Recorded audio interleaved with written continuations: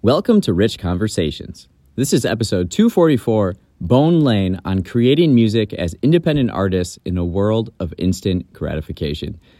I love Bone Lane and really close friends of mine, and I joined them in their Albany Park studio. It was a hot summer day, and like before we started recording, we started getting into this conversation of just like this balance of work and then enjoying the summer and the moment. And so then that's where we kind of picked up. And this is actually the first episode where we have two guests. So that was a lot of fun. And we were in their studio, and we discussed our work and personal lives and the balance between it. Sami Saab was actually our very first podcast guest, episode 001. Matt Bones was on episode 59. And together they shared their perspective and experience as music artists using Spotify. Bones breaks down the streaming and the revenue model, and Sami shares ways that independent artists can grow in other ways. And the two discuss the importance of music artists simultaneously being digital marketing specialists. Being analytical and organized is so important. Bone Lane shares the experience of their recent tour run with Flowbots and what they're excited for next. You guys got to check them out on Spotify. They are fantastic, genre bending, and their website is bonelane.com. You can find them on YouTube and all the social channels. So excited to share this with you guys. Enjoy.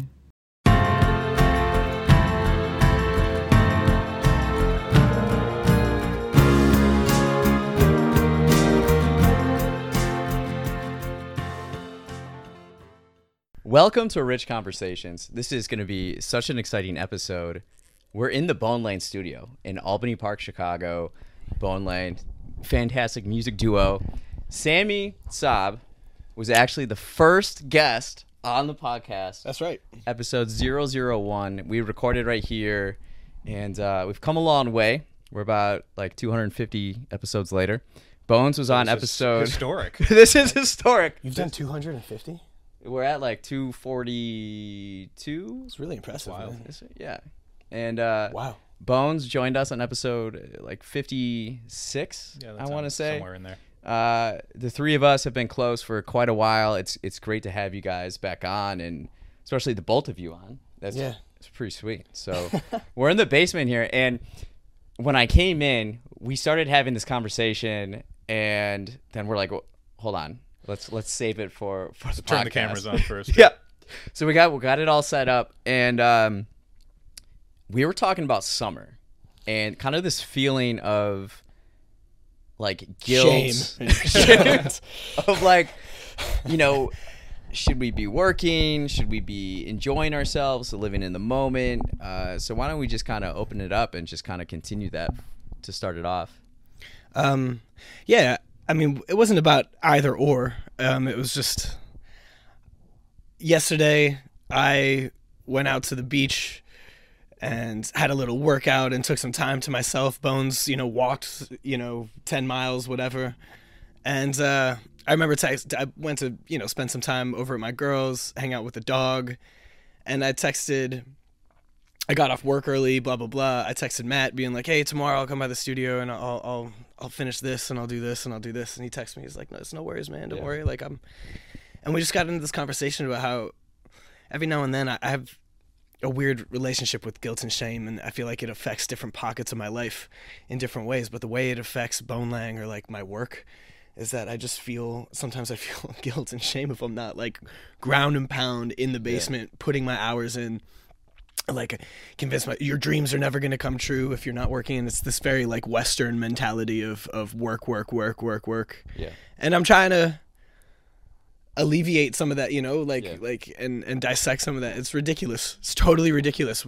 Matt and I were talking right before you got here about how these things don't you have to work hard, but they don't happen like linearly. It's like they kind of happen in steps is what Matt was saying. And it's like, just because you're working harder doesn't necessarily mean that you're like furthering yourself. So something we didn't get to when we were talking earlier is like, I always think about how a lot of the shame that we feel is because like you texted me being like basically giving me your to-do list. Yeah, Like, yeah. I know I'm not in the studio, but I'm gonna get this, and this done. Yeah. And it's part of the shame is whatever shame you would have, your self-inflicted shame. Yeah. But some of it is also you're imagining my response to you not being in the studio.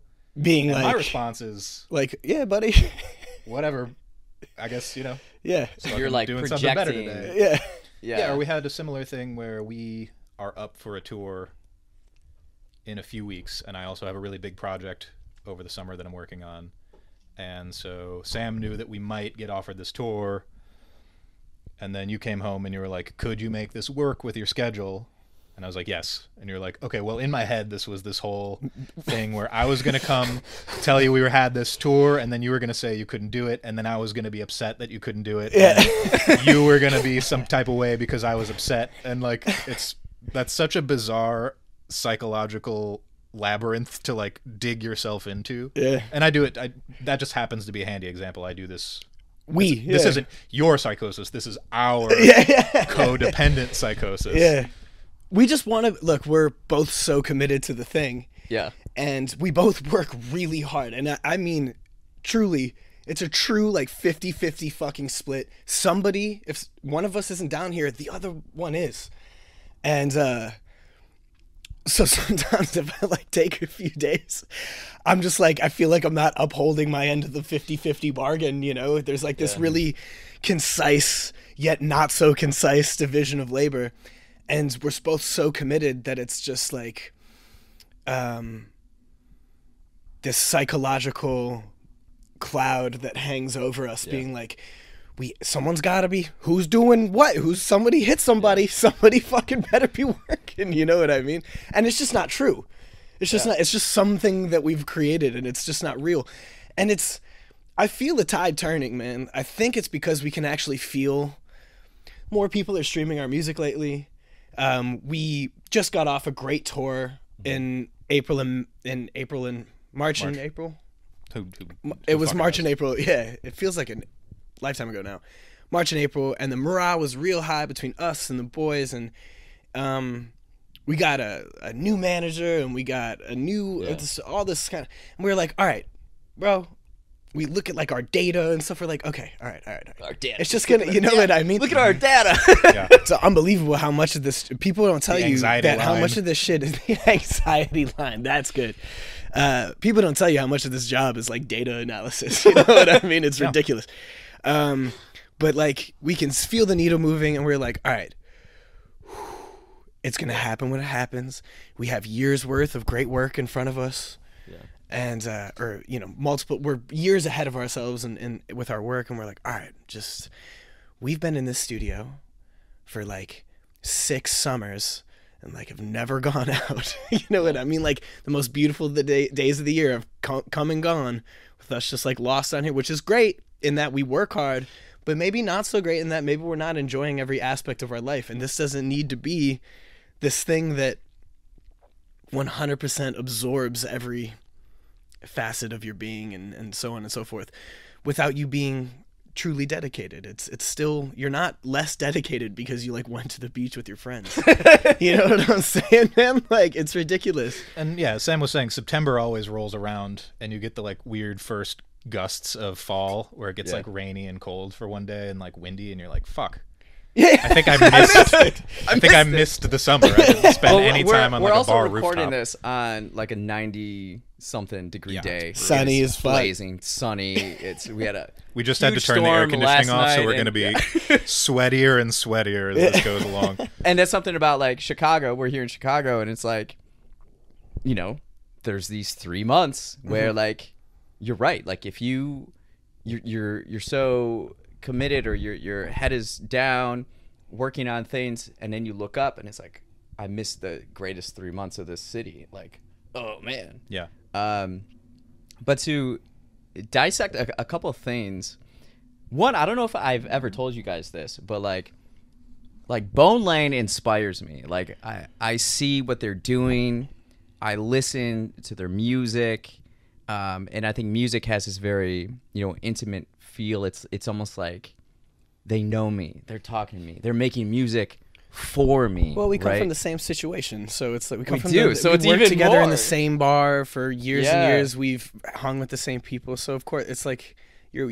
kind of a part of it, you know. But it's like when I hang out with Bone Lane, it's like they understand too, where we all have dreams in this room, and we know that we have to work for those dreams. It doesn't just happen.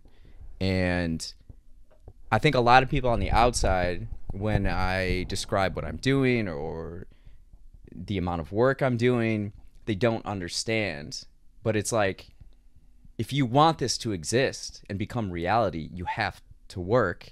And, you know, then we get into kind of the issue of balance and all of that. But, you know, I think we all wish our dreams were easier to achieve.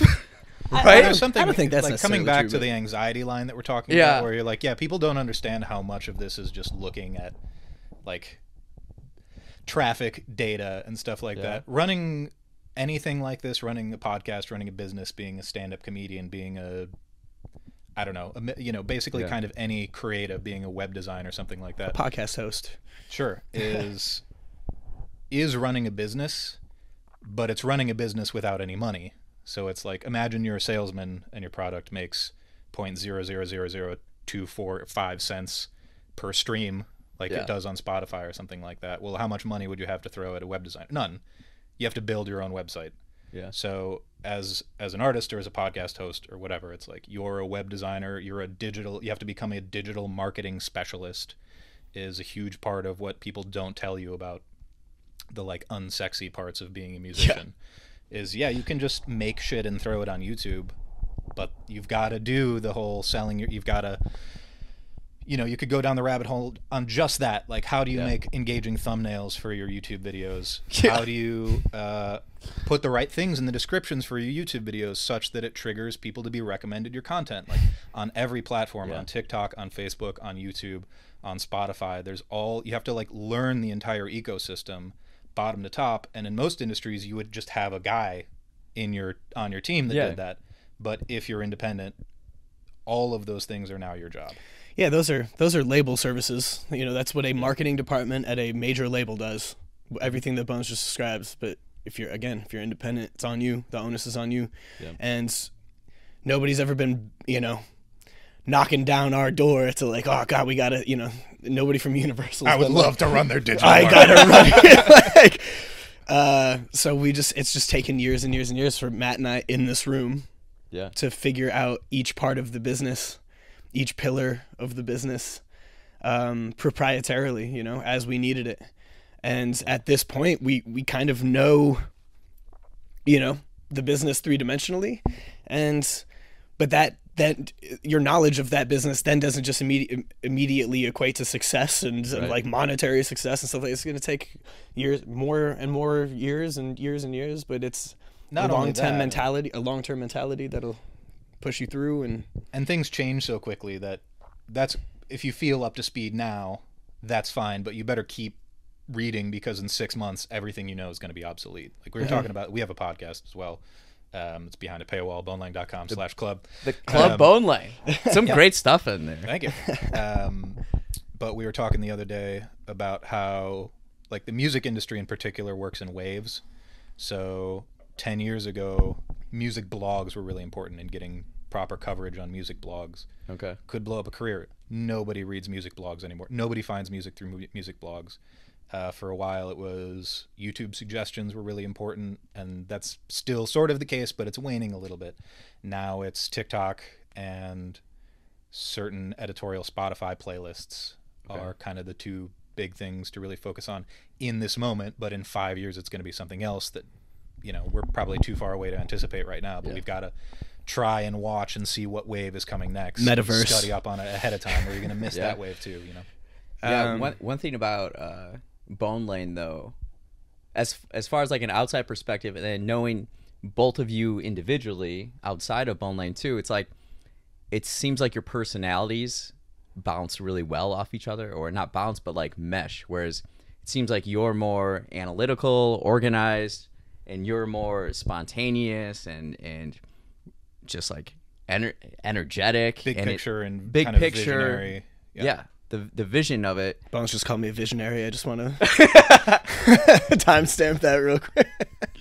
Look, man, that comes from How much of that is like you can do all that like nitty gritty stuff and all the technical stuff, and then you can just focus on big picture, like creating this. Yeah, I mean, again, it's that there's that 50-50 kind of division of like he's more nuts and bolts, I'm more big picture. But that also comes from it definitely comes from the kinds of people that we are, but it also comes from like 19 years of sitting in the same room.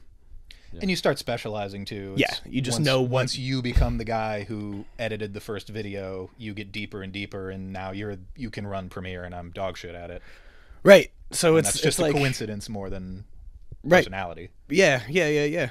But also interests and stuff. Like I'm big into like I want to be a writer director in the long term, you know. So I started picking up the camera and started, you know, blah blah blah, editing all the videos ourselves. We needed to rely on my brother to cut the videos, and then my brother's, you know, has a full fucking career in New York, and it's just like his little brother constantly bugging him to like cut free videos for. It's like just over the years that starts to become a burden. He's always been the sweetest about it. It's not like he was ever like, yo bro, I don't want to do this anymore. He still does work with me, but you just have to pick up over the years. You pick up all the skills because that's what it necessitates, man.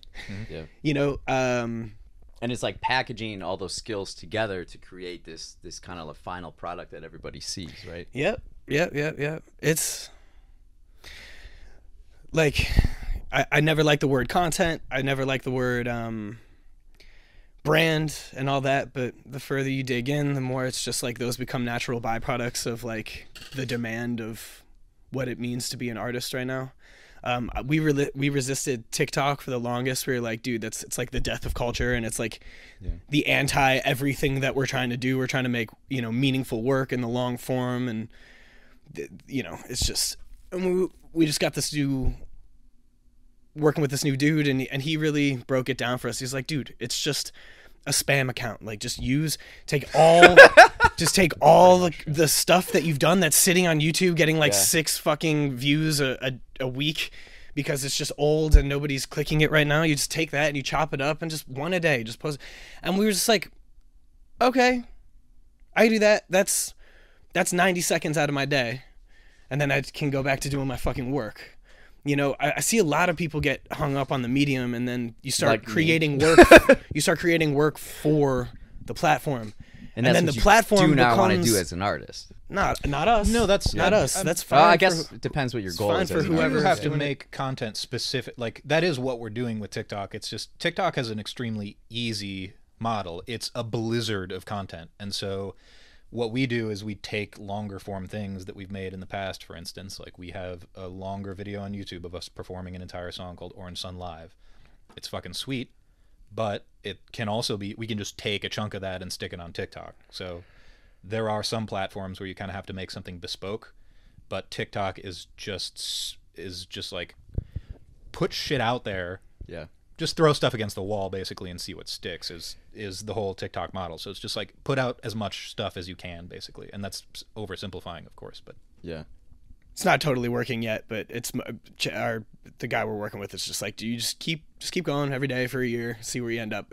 I promise it'll like affect the streaming and whatever. All I'm saying is, like, for us and what the kind of stuff that we make, the kind of work that we do, we're never going to work for that platform. We're not just going to be like, all right, now we got to create this specific work for this specific media. It's like, we're just going to make our work and that's it, you know, like put it up everywhere. Yeah. But just, it's not, I don't know. I just feel like sometimes the platform can start to play the artist rather than the artist, or the artist starts to play the platform rather than creating something meaningful and something of their craft and something of meaning. And it's just about, or when we started the podcast, it wasn't clear whether it was going to be behind a paywall or if it was going to be public, and we're still kind of hashing out, you know, we might do a little bit of both, but Gotta look at the data. yeah, that's right. But one, you know, kind of one obvious laugh, impulse man, and but- something a lot of people told us is just put it on YouTube, which is not a bad idea, but we kind of looked at each other and we're like, are we do we want to be YouTubers? Is that what's going to happen here if this goes well? Is now we're, rather than musicians, we're YouTubers who We're the also guys with the make podcast. music? Like, that's not really, and we haven't figured out exactly how Yeah. to navigate that, because we do have to put some stuff on YouTube, but as Sammy said, sometimes the platform can end up playing the... What do you guys think about being artists right now in the 21st century, in the 2020s decade, compared to previous decades, previous centuries? Like, what do you think about the possibilities and like art itself in a way? If I that mean, makes any there's sense. pros and cons, man. There's pros and cons. It's like it's more egalitarian in that like everybody can participate. Anybody with a Wi-Fi signal and a phone can participate, and you can never really count anybody out in the game. Like greatness and like a massive levels hit the playing field in a way, right? Yeah, for sure. And now everybody's doing it, right? Everybody wants to be an entertainer because you can be an entertainer. And there's this whole new form of celebrity, like Logan and Jake Paul, I think, kind of redesigned the idea of celebrity in like our age, and there's tons of people trying to do that thing.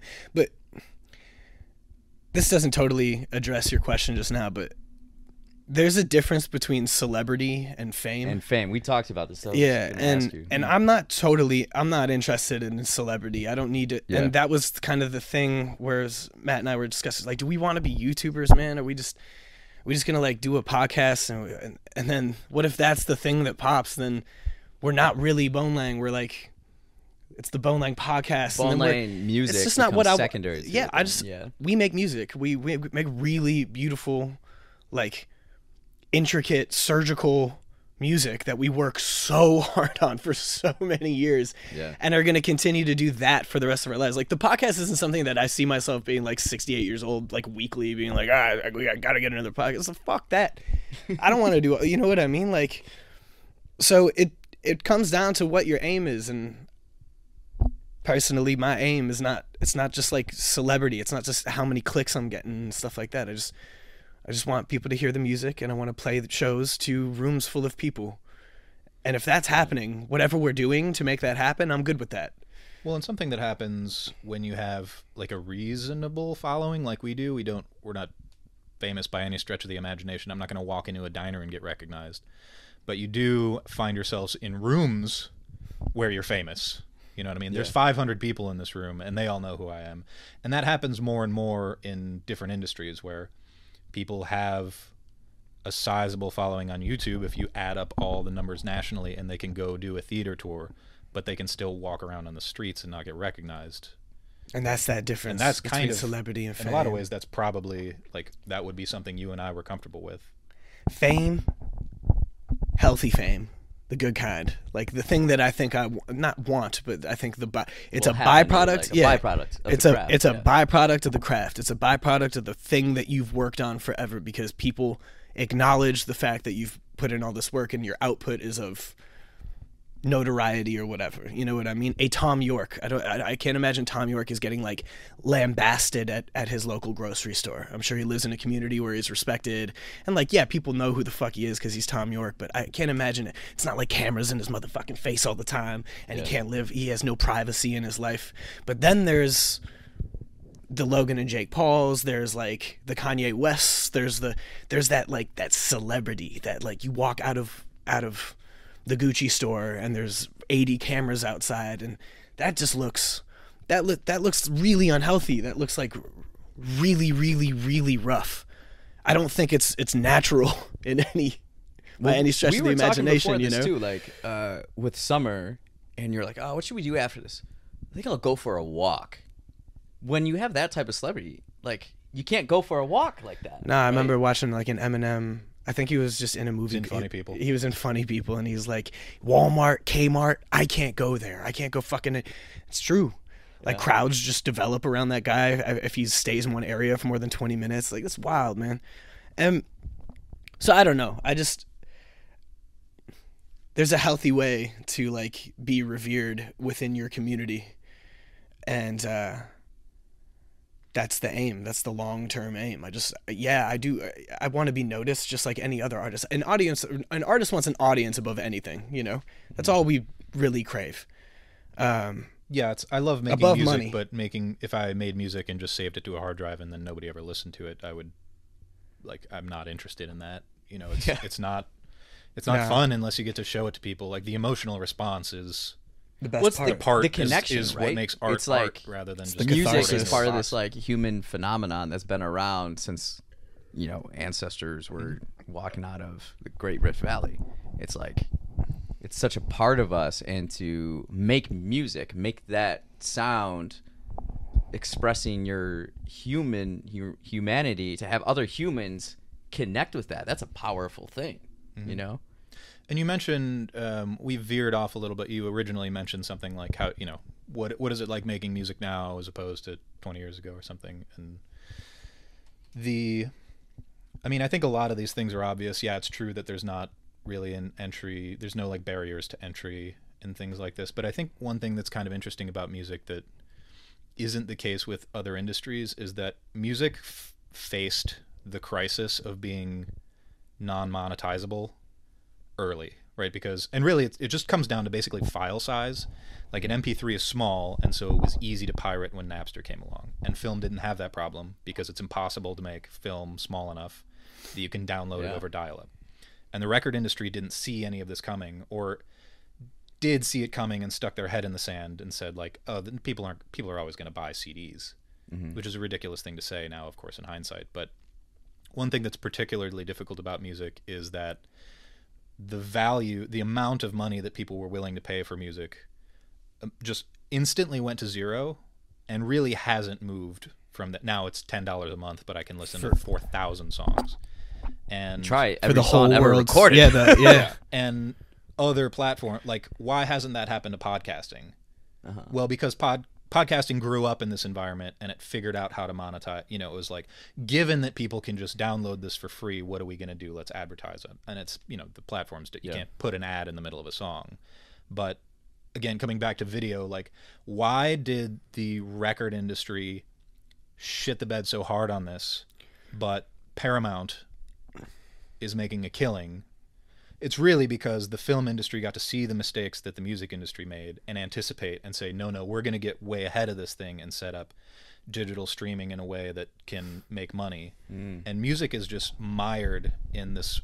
It just happens to be the case historically, like I said, that the value of music, like the amount people were willing to pay, went to zero, and it's impossible to pry that back up.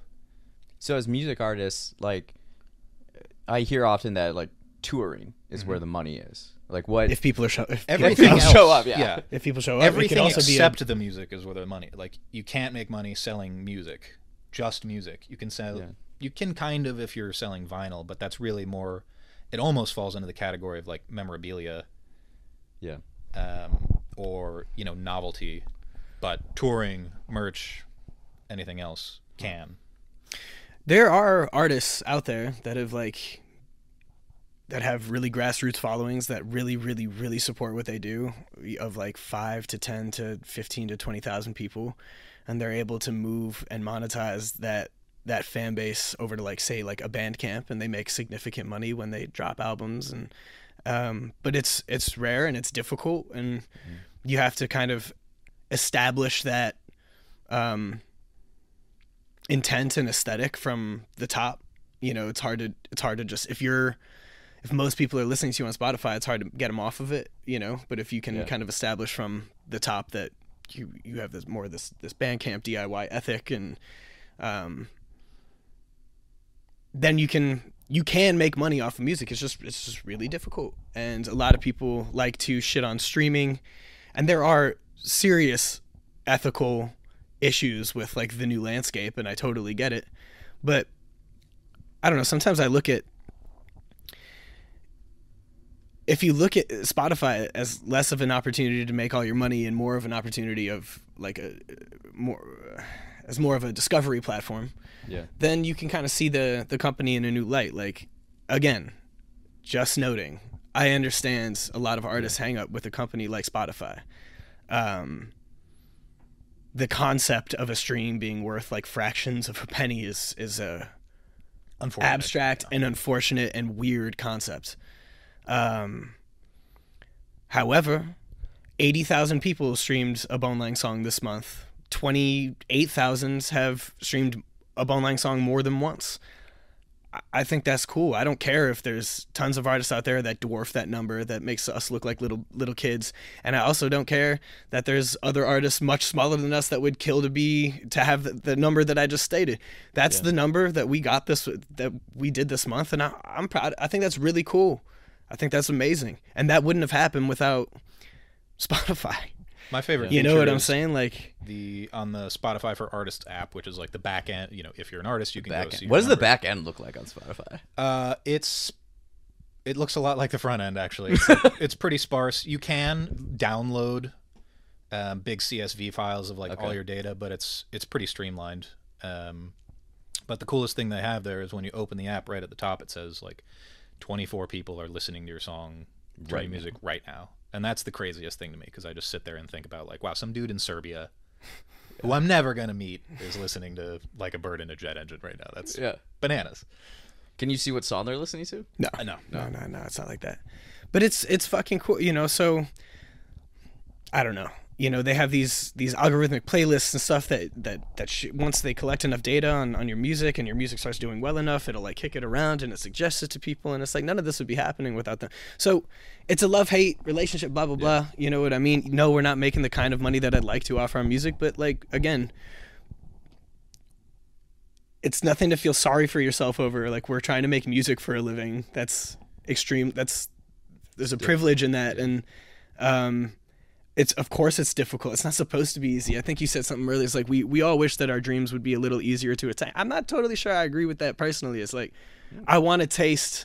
It should be extremely difficult and trying, because when I get there, I want to taste that water. I want to taste how sweet that water is. You know, it's like it's gonna feel so good those first few months where you really are kind of off the teat of society, and you're just 100% self-sufficient off this work. It's going to be amazing. You had mentioned one time, too, it's like when you need support, there's no support. But then when you don't need support, you get all the support. Oh, yeah. Yeah. There's something psychological for people that like attach to. It's easier to attach yourself to a huge band that has a huge following, that you get to like go to their shows and be a part of this thing that is larger than you, than it is to like take a leap of faith and support somebody that, you know, an artist where there's 10 people at the shows. And, you know, it's much more difficult to get swept up in it and lost in it. You look at a band like 21 Pilots, it's easier to be a part of. It's like there's this whole online discussion, and there's this whole, you know, these basically like mega cathedrals where you can go to and like be a part of the rapture and listen to their music with 40,000 like-minded people. You know, there's 40,000 people in one place that like think the same thing when a song comes on. That's a beautiful thing. It's easy to be a part of. Rich, when you said support, did you mean like fan support, or like the industry being interested in you, or? I don't know specifically. I guess it was vague. Kind of both. Probably Because I mean, both, Sam took it one direction, which I agree with everything he said, but another thing I thought is like, it also comes down to, can you get a booking agent or a manager or something like that? Like, how does a booking agent make their money? Well, you make a bunch of money, and they get 15%. And I'm not shitting on booking agents. Also, often they're very useful in getting you those gigs and things like that. But if there's no money to be made, what's 15% of zero? Zero. So nobody wants to be your fucking booking agent. And which is why when there's a pie, people show up because they want a slice. If there's no pie, crickets. But we're lucky to be surrounded by some really great people. Our booking agent, by the way, is fucking amazing. I hope that Oh yeah, our booking agent has been with us you guys for like talked very highly of him when you guys first. We always will. You first told me about it. Yeah, he's like one of the most important pieces to our puzzle, because he's put us on every tour that we've ever been on. We make him virtually no money right now, but we're a passion project for him. He loves us. He believes he's as big of a part of this as anybody. Like he's in it. And we're lucky to be surrounded by a handful of people that just believe in what we're doing and work on spec and just work on faith, you know. They believe in the ethic, they believe in the product, they believe in us and what we do, and that's an amazing thing. And that takes years to build, just for people to see the proof in the pudding before the proof in the pudding, you know, has a dollar figure attached to it. You know what I mean? So we're very blessed, and it's taken years and years and years to kind of build a team around us of people that are really great at what they do and really believe in what we do, and just are, you know, taking action right now in the name of it paying off in a few years. It takes a lot to convince somebody to want to be a part of something in that way.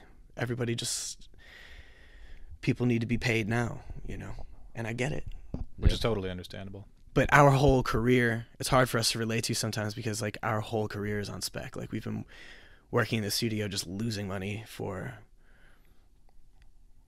you know, ever. Forever. For over half our lives, you know.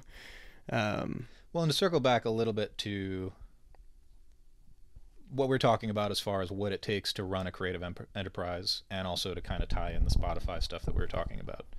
People get upset about people get upset at Spotify for a lot of reasons, but one major criticism of Spotify is how they, quote, underpay their artists.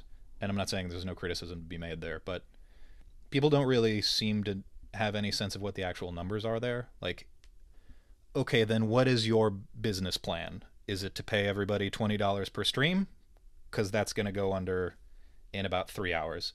And obviously that's an extreme example. You can't, but like, if you start playing with the margins here, you'll realize like Spotify doesn't make an astronaut. I mean, they make a lot of money if you just look at the dollar figure, but you know, per artist, that sort of thing, like some of their margins are spread reasonably thin. I'm not saying that they couldn't pay their artists more, but I think people don't understand, you know, the startup costs of something like this, the amount of risk that they're taking on certain things.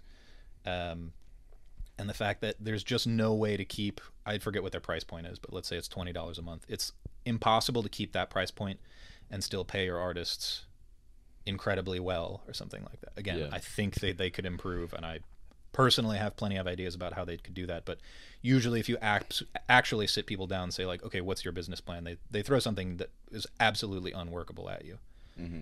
And so we're grudgingly, again, we have criticisms of Spotify, but we are ultimately fans at the end of the day. I'd rather have it than not have it, because it is an excellent tool to find it's audience just members. Another point to that is just if your business plan as an artist, as a musical streaming artist, is to make all your money off of Spotify, you should do some more reading, and you should grant yourself some perspective and really try to understand and that that's ridiculous, and that there are a number of other streams of revenue that you can be focusing on developing around your music and your art, and that it's,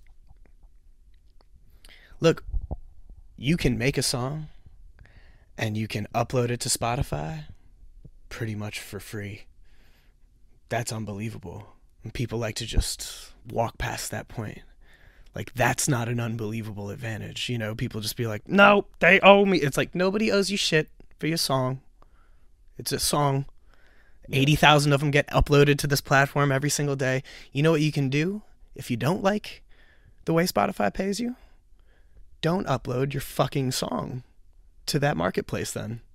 Go to if you find it And there so... are people who do really well on Bandcamp, for instance. Yep. They just say, develop fuck your Spotify, artist. we're doing Bandcamp, and they Yeah. focus on that, and that's a perfectly valid business model. Yep. Yeah. It's harder. You got to build it a little more grassroots. That's more about like, you But know, you'll see money you'll money probably make $30 right away. Do you know how hard it is to make $30 a month on Spotify? yeah, you need a lot of. It's going to take a long time. That's a lot of streams. It's like 70,000. I mean, the number is out there on the. I don't know what it is, but just plug it into 2,500 Google Sheets streams and play to around with the $1. numbers and just see how many streams you would have to get to make a living. If I would be happy if I made $60,000 a year on Spotify streams. Cool, plug that number into Google Sheets or a calculator and just see how many streams that is. I don't know what it is, but it is a ridiculous number of streams. So Godspeed. I hope works out, but it's probably not. You don't want to focus just Yeah. on Spotify. Which, again, though, as you build your catalog over time, you can get there. We're going to. Yep. We're gonna get to a place where we're gonna make $20,000-$30,000 a month one day. In the next 10 years, we'll make serious money like that off streaming for sure. But Not only a doubt in my mind. because we invested in other things that pay us back, so that we can continue Yeah. to fund what we're doing on Spotify. You know what I mean? And slowly build it over a lifetime. So switching. Motherfuckers don't have long-term ethics, dude. You know. You Wait, need- say that again. Motherfuckers don't like to have long-term ethics. They want the hit right now and they want to get paid today. And it's like, what the fuck? Like, that happens for like 10 people a year. You know what I mean? Like, it's just not how it's going to go. And it's Build slow. it speaks to the craft and like developing the craft My man. and switching gears a little bit. We're going from streaming and Money. uploading files and stuff. Let's talk a little bit about like performing live. Now, you were on tour with Flowbots back in the spring. I went to a show at Chop Shop, and I've been to a number of your guys' shows. But this one's a little different. Like, not that you guys weren't before, but you guys were like crisp and sharp. Like, there was a honing of performing skills that I saw that I was just like kind of impressed by. I'm like, you guys are really Mind if I put my foot up here? yeah. Go Okay, ahead. sorry, buddy. Put Uh, my feet in your face. you guys are really like hitting your stride performing live. Thanks, Sure. dude. You know, Thank you guys are doing all the stuff in the studio. I know how hard you guys work here, and then to see you guys perform live like that and just crush it, it was cool. Thank you, It's man. cool, man. I think that's attributed to, well, one, we're just getting better, spending Yeah. more time. The four of us are really a family with Zach Marks and Andrew Lawrence. And like, you also saw us on, I think it was like night 3 or 4 of the tour. So there's something about playing every night that you get, you get like road tight. By the end of that tour, that 45 minutes was just, Yeah, not only playing every night, but playing exactly the same thing every night. It just gets tighter, and the way that I think about it is the set gets tighter and tighter and tighter, and then looser and looser, and like it gets more and more perfect, sort of, during a tour that length, during like the first half, like a week and a half, something like that. It's like you make little mistakes and you adjust and you fix them for the next night, and then eventually it gets like diamond hard, and then you can start just playing around where everybody knows the Yeah. material, and so they can do things that are going to surprise the rest of the band, and so then it like It starts getting loosens new up again. in a really cool way. Oh, that's cool. we've also, we've now been with Zach for 8 or 9 years, and we've now been with Andrew for about 7 or something, 6 or 7, something like that, which is a significant amount of time. Definitely is. And everybody's extremely committed. And the live space is, I think, the thing that we take every aspect of this very seriously and so on and so forth, but we've taken the live show really seriously from the jump. And we've had a lot of outside pressure to be like, you guys should have a 2-man set, or you shouldn't have to rely on musicians and blah blah blah. You should make it more mobile and financially and so on and so forth. But Matt and I have always kind of drawn a line in the sand where it's like, look, we're building this thing in the live space as a band, and I think it's really starting to pay off. I think people are starting to see the value. That being said, Bones and I are now going to develop a 2-man set just to have 2 versions of the show. Should we get a last-minute offer to go on the road and open for somebody, and the boys can't do it because, they have full schedules and real lives. This and, is a lot of maneuvering of schedules and dates. Oh, and, it's a huge bitch, and they have sacrificed a ton to come on the road with us, and they've really made it about family and the music. We really are. I can't express how much we where we hold them very high, man. We love them. They're our brothers, and their families have become our families, and we're extremely tight. But yeah, man, sometimes we're in a place where we need to be really agile and take every offer that comes our way and just be the hungrier band, right? Be the band that that'll work on a dime and that'll just go get the opportunities. Like Bone Lang is going to break in the live space. It's by us playing shows. That's where we're most compelling. Like the whole, I feel like the central kind of thesis, the nuclei in the middle is the show. So we're gonna make a 2-man set. And I was always really adverse to it and kind of like scared of it, but now I don't know, something happened to me mentally where I was like, dude, we can make something really, really compelling. I've also seen a couple shows recently. Wow, how do I say this without sounding shitty? You know, you go see a DJ and they press play. I know this is a hack joke that like, they just press play. They're doing more than that, but there is, if you're a musician and you go see a live show and it's 2 people on stage and they're doing less than you think they could do and the crowd is loving it, you look at that and you go, oh, we could make something cooler. That like I've just seen enough and been like, oh, we could tweak this, we could take it to the next level in a way that would be compelling. So you're looking at it from the framework or perspective of, we're not chopping down or like slimming down, cutting out what we do best. It's like, how can we create something different and equally as equal cool? value? Yeah, equal value. Just a little bit more mobile. It's just a different thing you can now offer to the market. It's the backpack set, man. Can we fit our show in a backpack and just hit the fucking road in my Mazda? No overhead, you know what I mean? And that really, like, it's important. That's where I'm getting with that's something I'm like really proud of this podcast. Like, I went to Miami in April, and we recorded 2 in-person multicam episodes, and I literally was hands-free. Everything I needed was in my backpack, and I was just like, it was such a that's incredible, proud buddy. moment, you know. Good for you, man. a gig bag It's sitting like right there. the mobility offers, you know, Opportunity. opportunity. That's why we're doing the 2-man thing. Got to be lean and mean. Yeah, Like the 4-man thing will always exist. Always. But we're in a weird spot in our career where we're going to start getting offers for tours, but we're not going to get started. People aren't going to be offering us a lot of money for tours. And so if you've got 4 people and a bunch of shit, you need a van and you need to put everybody up in a hotel room and there's mouths to feed and stuff like that. But if it's just Sam and I in that backpack that's sitting there, which is what it's going to be, and maybe I got to carry a keyboard or something, we can just get in his SUV and just go. sleep on somebody's couch. You know, it's just... However, we just don't. It's literally not doable to bring everybody on the road, depending on what you're getting paid. And it's just for like, no let's figure out money, a way to do 4 this years at compellingly. a time. Yeah, it's like right. they're like, again, and the guys are really committed, and as I said, they've sacrificed a lot to be there. But it's like you can't just constantly ask these dudes 2 weeks in advance to like drop all of their gigs And give up for a month of work. for 3.5 weeks. Where like, you know, the value of, you know, like, hey, give up the $5,000 of work you were going to do this month. Come on the road with us for We'll free. take care. We'll buy a sandwich. And every we'll once buy in a your while. sandwiches, and we'll share beds, and then you know, and like, and you know, they do it like, you know, if there's like a lot of planning involved and they have time to like set up their life around it and stuff, but you can't just call them. I don't know if we're overexposing too much right now. Fuck it, whatever, dude. fine, It doesn't buddy. fucking matter. It's a We're gonna family. start doing this. We're yeah. So, but and that's fine to do, but you can't do it for 6 years, and then expect Yeah, them you to can't do just it. Yeah. keep being. You know what I mean? Like, right. so.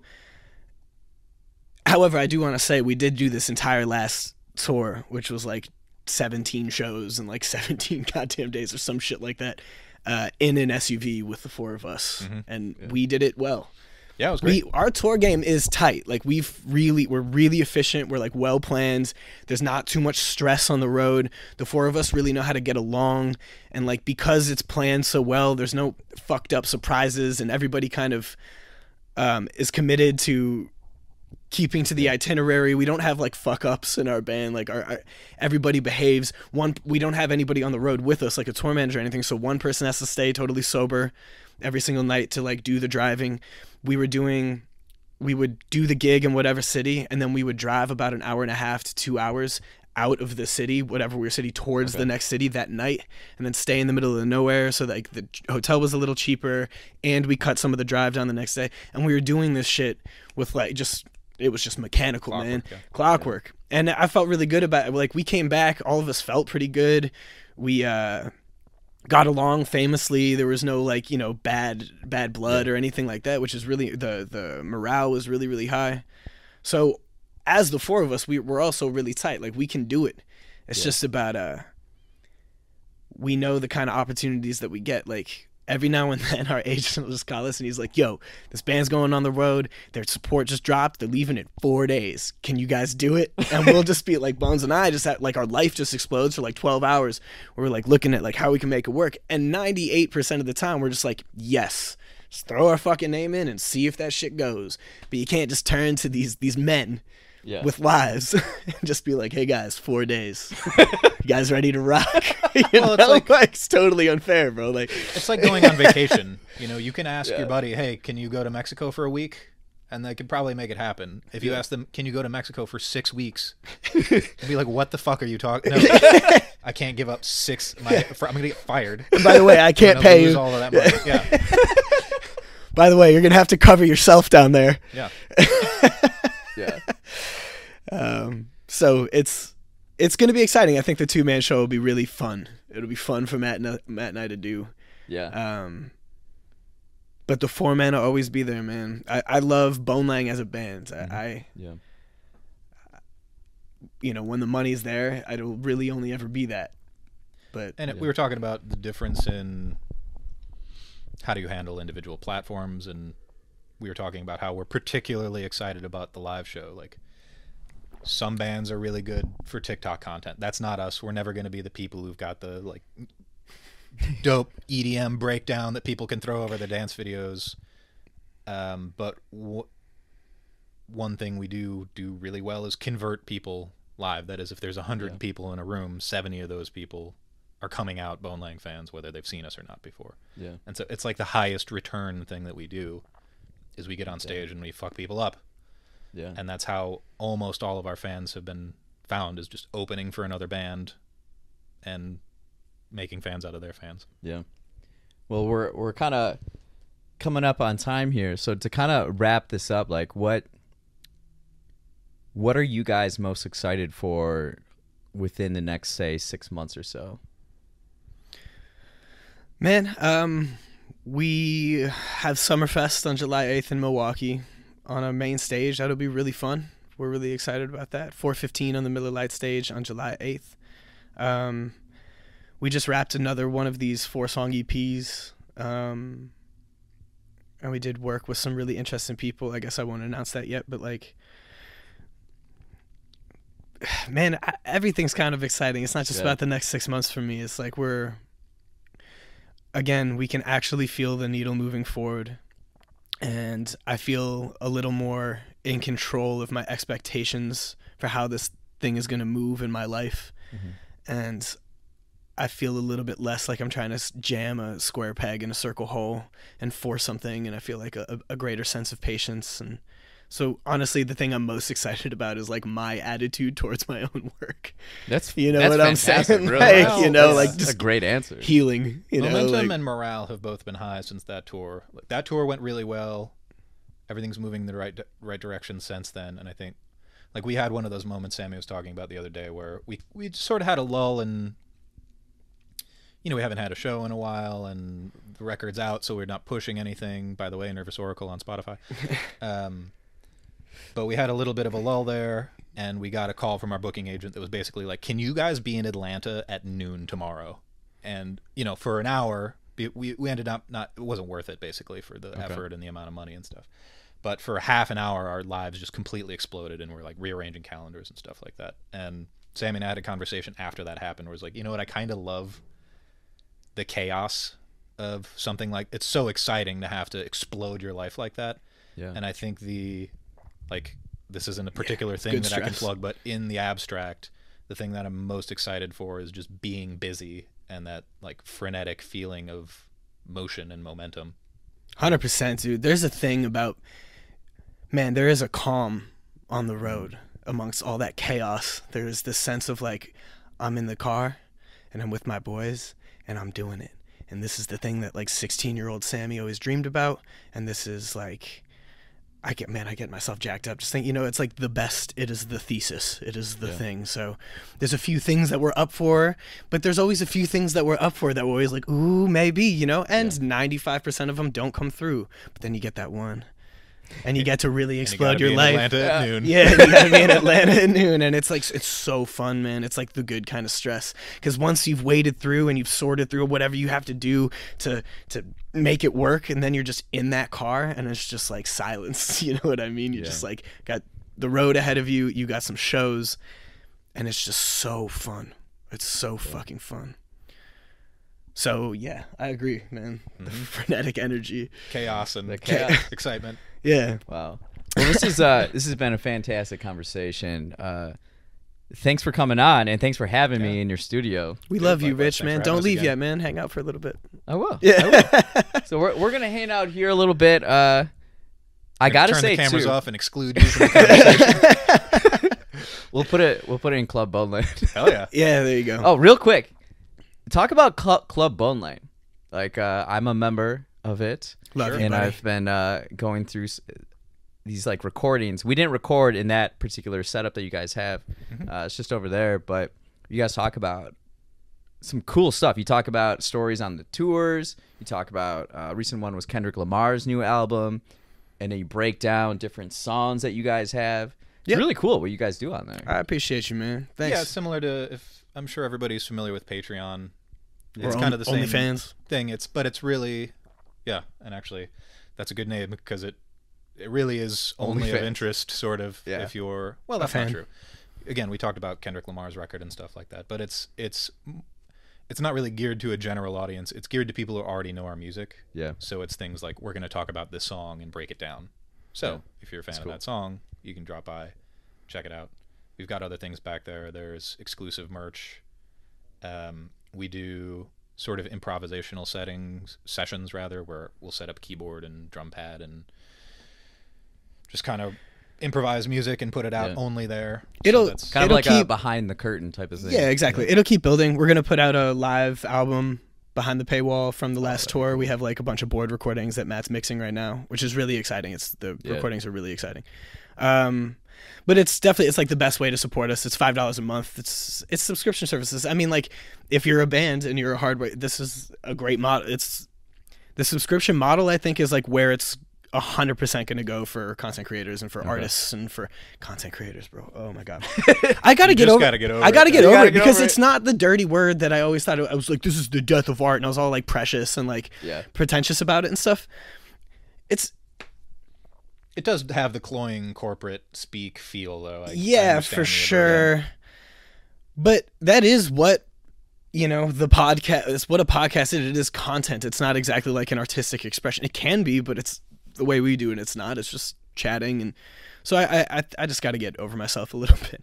I'm slowly getting over all the things that I was like, dude, that's not what a pure artist does. Like TikTok and like the subscription service and even like the 2-man set. I was like, we're not gonna be some fucking. It's not just gonna be like two of us, like press play and then I rap. And I was like, shut up. I've seen like some of the best shows I've ever seen have been like a rapper and a DJ. Not that that's what our set is gonna be at all.